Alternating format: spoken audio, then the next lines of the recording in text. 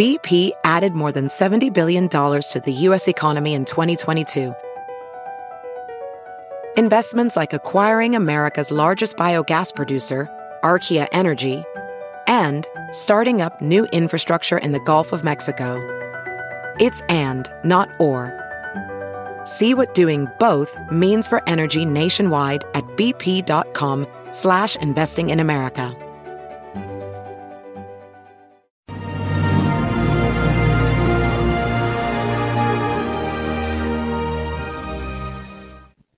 Hi, everyone. Judge Andrew Napolitano here with Judging Freedom. Today is October 31st, Halloween, but this is no trick or treat. This is for real. 2022. It's about 3 o'clock in the afternoon here on the East Coast of the United States. You all can see who my guest is today. He is the gold standard in libertarian thinking. He is the best known freedom fighter in the United States of America. He is a dear friend and he is a great historical figure, former Congressman and Dr. Ron Paul. Ron, welcome to Judging Freedom. Always a pleasure when you can join us. Great, Judge. It's good to be with you again. I haven't seen you for a little bit. Thank you. Thank you. Why, in your opinion, are we spending billions of dollars in Ukraine today? You know, that's a pretty good question because it's like insanity. Who permitted this insanity? You know, I read today that it was there, and the Ukrainians want the money because they need the money, and because they have a deficit problem, and they have an energy problem, and they're having all these internal problems, and they want more money. And I said, we complain a little bit. You hear a little complaining. Fortunately, there's at least some complaining about it, but it makes no sense whatsoever. Because when I read that list of things he was asking for, we were suffering every bit as much as they were. It might be much worse because we can cover our tracks because we have so much more power. We have the military power, and we have the economic power, and we have the reserve currency, so we can get away with it. But I'll tell you what, it makes no sense. But it does conform to the philosophies that so many people have been taught over the years. You know, the progressive theories have been around. And, you know, I was making a comment the other day that, the educational system isn't really so hot in our country compared to what, the founders went through. They were well educated. And I said, I was in Congress for a significant length of time. And I met a lot of people, and I tried to do my best to at least to talk to people rather than punching them in the nose. But I kept saying, why do you do this? And they say, well, they really don't know. I said, have you ever heard of Austrian economics? Have you ever heard of von Mises? What? No, and that to me, maybe I'm overreacting, Judge, but that's a tip-off. And there's sometimes reporters would very honestly and confused and say, well, what are you talking about? And I think that you and others have been talking about what we're talking about, Austrian and free market economics, and it conforms with much of what this country was. It's a free market system and gold standards and this sort of thing. But the members of Congress, basically, except for about 5 to 10 of our friends, they never heard of it. Well, do you think that members of Congress agree with the sort of mentality of the globalist nationalists in Western Europe and in the State Department that if we support Ukraine with enough money and maybe even secretly with enough men, Colonel Douglas McGregor, a mutual friend of ours, says we probably have about 100 or so special forces on the ground out of uniform. That if we do this effectively, they can chase Putin from office. Do you think that's really the goal of Tony Blinken and his crew in the State Department? No, but, if we were truly a libertarian free society that respected the Constitution, it shouldn't be the goal of anybody, unless there's a reason to justify, some type of use of force because we've been attacked. But, Judge, if you look at what's been going on for a good many years, if we're generous and say just since World War II, just think how much carnage we have caused, how much money we have spent, harm. Yeah. And it's just atrocious what what has happened, and I just can't understand why people put up with it. So I've been a pessimist in the sense when I talk to crowds, I'll tell them, I said, this is terrible stuff, and you're not going to just elect a couple more people to solve the problem. You should. One or two there, here and there might help a lot, but ultimately the problems that we have to be liquidated. You have to get rid of the debt and the malinvestment, and there has to be a cleansing. Unfortunately, the Marxists come along and say, yeah, that's exactly what we want. We want a complete chaos to wipe out everything there is with civilization. So we'll rebuild a much better deal. And that is what we're facing today, because we're not going to, if you're realistic, we're not going to, even with a lot of Republicans, conservatives, and pretend libertarians, if they're in office after the election this year, they're not going to, this doesn't happen. For years I've always said, I've heard it for so many times, this year is different. We got to get out there because it's different. Now, this year, I think, maybe, hopefully, fingers crossed, there will be a little bit of difference. And on the short run, there might be. But basically, Judge, both parties, they both support, the funny money system. They both endorse the interventionist foreign policy and the spending. They're very good buddies when it comes to spending. So nothing really changes on the long run. And that's what counts, because, who knows? What we're facing, there has to be the corrections. It's not going to happen. Just think of how much money the Republicans and Democrats printed here in these last several years. They'll do anything to try to prevent the corrections that the market is demanding. So eventually, it almost doesn't matter in the long run who wins the midterms, the elections that are coming a week from tomorrow, because, as you say, both parties support this open spigot in Ukraine. Both parties support deficit spending. Even when the Republicans were in the majority, your legislation to open up and audit the Fed never really made it beyond first base, because the Republicans are in bed with the banksters just like the Democrats are. It's almost hopeless the way the government just keeps growing and its debt just keeps increasing and the value of the dollar just decreases, no matter who's in the White House and which party controls Congress. Do you agree? Yeah, absolutely. But the other factor that enters into it is we proposed that. Most of us are familiar with the Depression of 1921, and there was things out of whack because of the monetary inflation of the 20s. And that was when they sort of kept your hands off, let things correct itself. But now we have that. So if we had a much better Congress and they start to do it, why it's not likely to work is there's a political cost to this, because there's not enough people who understand what we think they should understand, that you have to liquidate debt and you have to go back and bite the bullet. You have to quit spending. If you're a person in bankruptcy, you have to spend less money and work harder and pay off your debt. So this is a problem. There still would be some pain and suffering, and yet if you don't do it, the pain and suffering that we're looking at, it can be much, much worse. And that takes, it's an educational problem as much as anything. And that is why you have been involved, and we all have tried to very often to get people to understand, the basics of economics. And in that area, and I know you've worked hard with the Mises Institute, that's where I think we're making some progress, but it still takes time. How dangerous and how naive is President Biden's attitude that Putin is just bluffing when he's talking about nuclear weapons? I mean, suppose Biden is wrong and Putin is not bluffing. Well, that's the thing. I talked a little bit about that because Putin, we go along and we compliment the Finland for saying, "Oh, you can put your nukes on our property; it's no big deal." But it challenges all common sense and even our own agreements that we wouldn't be put our nukes right up on the borders of Russia. So what did Putin say? He says, "Well, maybe we'll just put some nukes, open up and put some of our missiles in Cuba."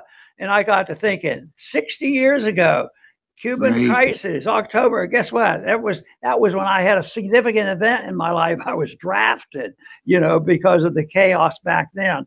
So it also is the whole thing about what when I would talk about foreign policy, I would say, well, what if they did to us what we do to them? So this, unfortunately, under these circumstances, if they do to us what we do to them, and they put nukes back in Cuba, Right. there's no John Kennedy or Khrushchev to try to get us out of that mess. Do you share the view of Colonel McGregor that this slow creeping of more and more American and NATO involvement in Ukraine is dangerously the beginning of World War III? Well, I won't go. You share the view of some of our other colleagues who fear that we actually have started World War III by our foolish involvement in extending this war. Yeah, I understand that argument, and I fear that. But I usually don't go quite so far that next week, we're going to be in World War III. But it certainly could involve that. So that to me is scary, and yet because what we have, it doesn't allow us to work problems out. It's only allowed us to continue with this nonsense. And when I think back, preventative medicine is always something that I like. Lately, medicine's been so screwed up. There's not much of that because it's so distorted. But preventative policy would be great. And that's why one of the tragic figures who just didn't get his point across for various reasons, and that was Robert Taft. He said, stay out of NATO. And today there was an article on the internet. There was some people talking about this. He said, maybe the problem is that we're in NATO. Maybe we ought to get out of NATO. And if we don't do something like that, then the policy will lead, to something like World War III, which is a real tragedy as far as I'm concerned. Well, when George H.W. Bush and Jim Baker, following on the heels of Ronald Reagan, pretty much precipitated along with Margaret Thatcher and Pope John Paul II, the liberation of Eastern Europe.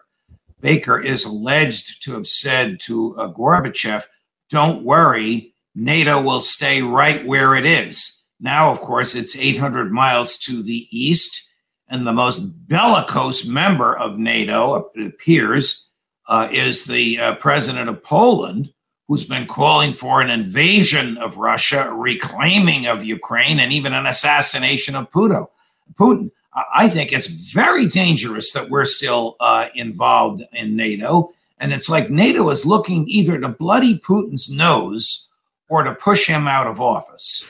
Well, the whole principle of the empire, and a lot of people don't like us to refer to it, but I do, because we maintain so much. We are still very wealthy. We have a reserve currency of the world, and we can get away with printing money. But as long as we can do that, they're going to continue with that.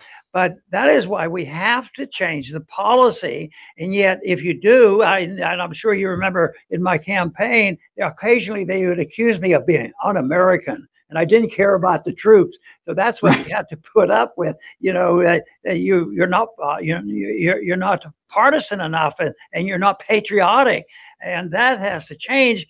But I see a lot, and I know talk to a lot of young people as well. I've at times been encouraged with those rallies that we had, that young people are capable of coming our way. But I think it would be foolish for us to say, hey, we're over the hump. The momentum is on our side. We don't have to worry about the motives of both our politicians and the Russian politicians, because who knows what that'll lead to. And that is, of course, a grave danger. Tell us what the Ron Paul Institute is doing these days, Ron. Pardon me, what we're doing? Yes. Oh, it's the same old. People say, did you give up medicine? Did you get out of Congress? Did you retire from this? When did you get started this? And when did you quit this?